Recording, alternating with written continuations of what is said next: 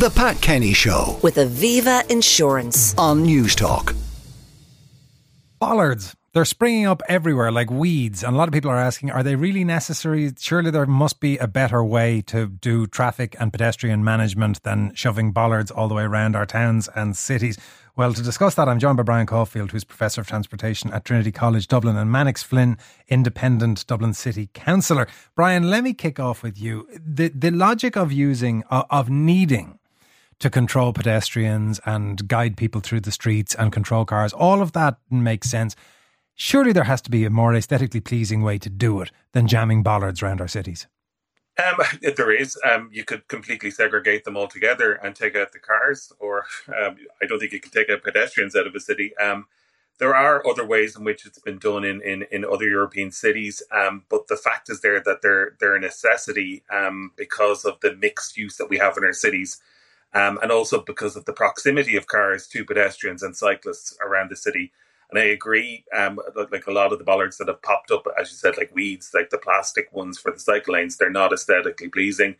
I do think the City Council needs to look at other examples across Europe and across the world of better ways to do that.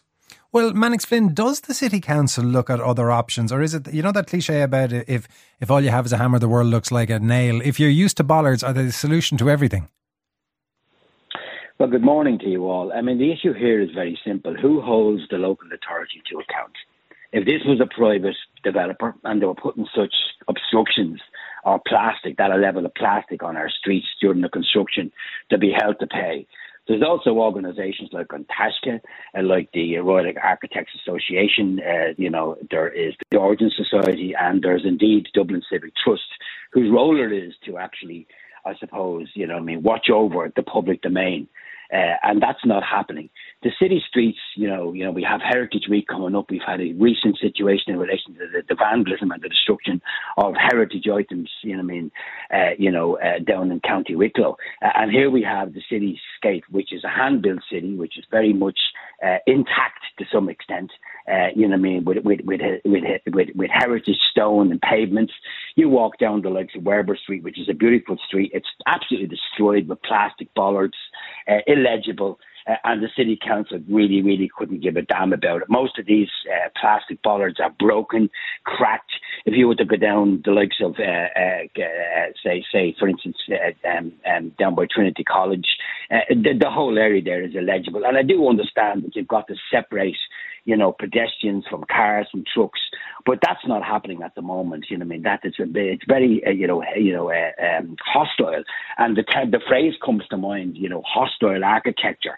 And this is what this is. I mean, if we are to deal with the motor car, well, then we need to deal with the motor car. But the problem is that these bollards aren't getting rid of the motor car. They're just simply diverting them into other streets. On top of the plastic bollards, then, you have this kind of, farce of outdoor dining where you have structures literally on the road and on the footpath.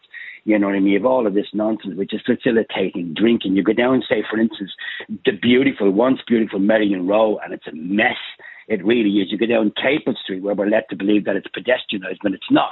It's just car-free, but that doesn't mean it's traffic-free because there are bikes on there. So there is an issue for the City Council. There's also an issue for the City Council heritage officers to be able to kind of say, that this is not appropriate. We're actually undermining the historic fabric of the street. But what's really atrocious is the Green Party, who basically are telling us to get rid of plastic, who want this, want us to live in the 15-minute city, carbon neutral, all of that kind of a situation, and that's not happening. So it's becoming, a situation where you walk out the door, you don't know where you're really walking, you don't know what is really happening, on the streets, and then on top of that, you've got your scooters on footpaths. You've got all this whole mix that's happening. And okay, before we widen it into the car. Before we widen it into the problems beyond the bollards, let's just look at that facet first of all, because you say there has to be a better way to do it. Brian, you referenced other cities around the world doing it well. In your opinion as Professor of Transportation, who are the exemplars of how to do it best and what do they do?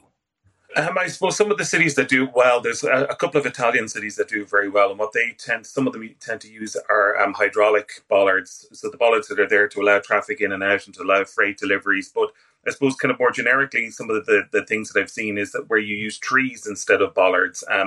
Also, then you could use planters instead of bollards as well. Again, bringing more biodiversity back into the city. And one example as well that I saw is where bollards are multifunctional, in that they're equipped with bike parking, because there's a large lack of bike parking in the city, and it could be used with that. And I agree with the councillor about the amount of plastic, and if those plastic bollards if they're broken and a cyclist has an interaction with that, it's probably it's going to be quite bad. So we need to start to, I suppose, reduce and remove those. And a lot of the bollards and a lot of the kind of design we've done for a city at the moment in terms of the streetscape has happened pre and post COVID, where everything happened pretty quickly. So I think it's perhaps a time now where we look back at what we've done and see how we can do it better. And is a part of it just having the care and consideration to do it in a way that's aesthetically pleasing? I mean, I think about the bollards that you often see outside some primary schools where they look like pencils buried in the path. Or if you take Haddington Road in Dublin, where decommissioned cannons are used at the bollards. There has to be a way to make these things pretty, even if we have to put up with them. Exactly. There's lots of really innovative ideas and ways in which we can do it. And as I said, those examples that you just mentioned, they're fantastic ones, but also trees and planters, I think, as well, are a very important way of doing it. And like, the City Council is great for engaging with the citizens of the city. And why not ask them what they want them to look like, have design competitions, that type of thing. While we have big, heavy metal vehicles driving very close to humans, we need something. So let's try and make it as aesthetically pleasing, but obviously as safe as possible too. Although the safety issue, text saying, I walked by a cyclist who was being taken away by ambulance at the time. He had hit one of the bollards and absolutely destroyed himself. He was very badly injured, had suffered a horrendous gash in his face, came within millimetres of his neck.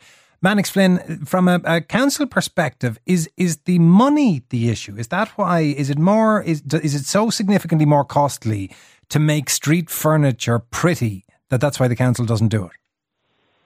No, there's any amount of money from the NTA, I mean, under the active travel and the stimulus packages. So money is not the option here, it's not the obstacle here. The issue here is, again, and I'll go back to the planters.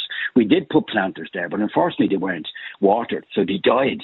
And then they looked unsavoury, you know what I mean? So there is a way of doing it. I mean, certainly the cannons are, an aesthetic, you know what I mean, that can be used. But these are all meant to be temporary measures where we rearrange the city centre and the city indeed and our environment in general for public transport, bus connects, cycling infrastructure. But the problem for us is at the end of the day is that this really, really isn't really thought out.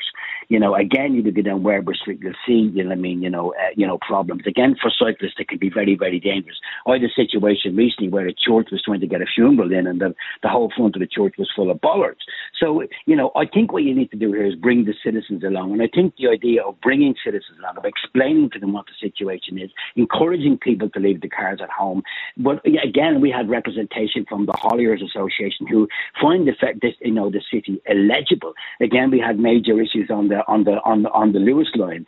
Some years back when we were building the Lewis, people wanted the Lewis when it came into the city to be on batteries, and they didn't agree with that. They put it on wires. So there's wires everywhere and boxes everywhere. So what's happening for us is that maybe we'll end up with a city where there'll be no cars, but we'll end up with a city where there'll be so much kind of bollard infrastructure and wires, denoting all the different levels. They'll be like in one of those kind of airports when you're in one of those kind of lines where you're completely walking by each other for the next 20 odd minutes. There's a problem in our city, and there's a major problem is that we're not doing it right.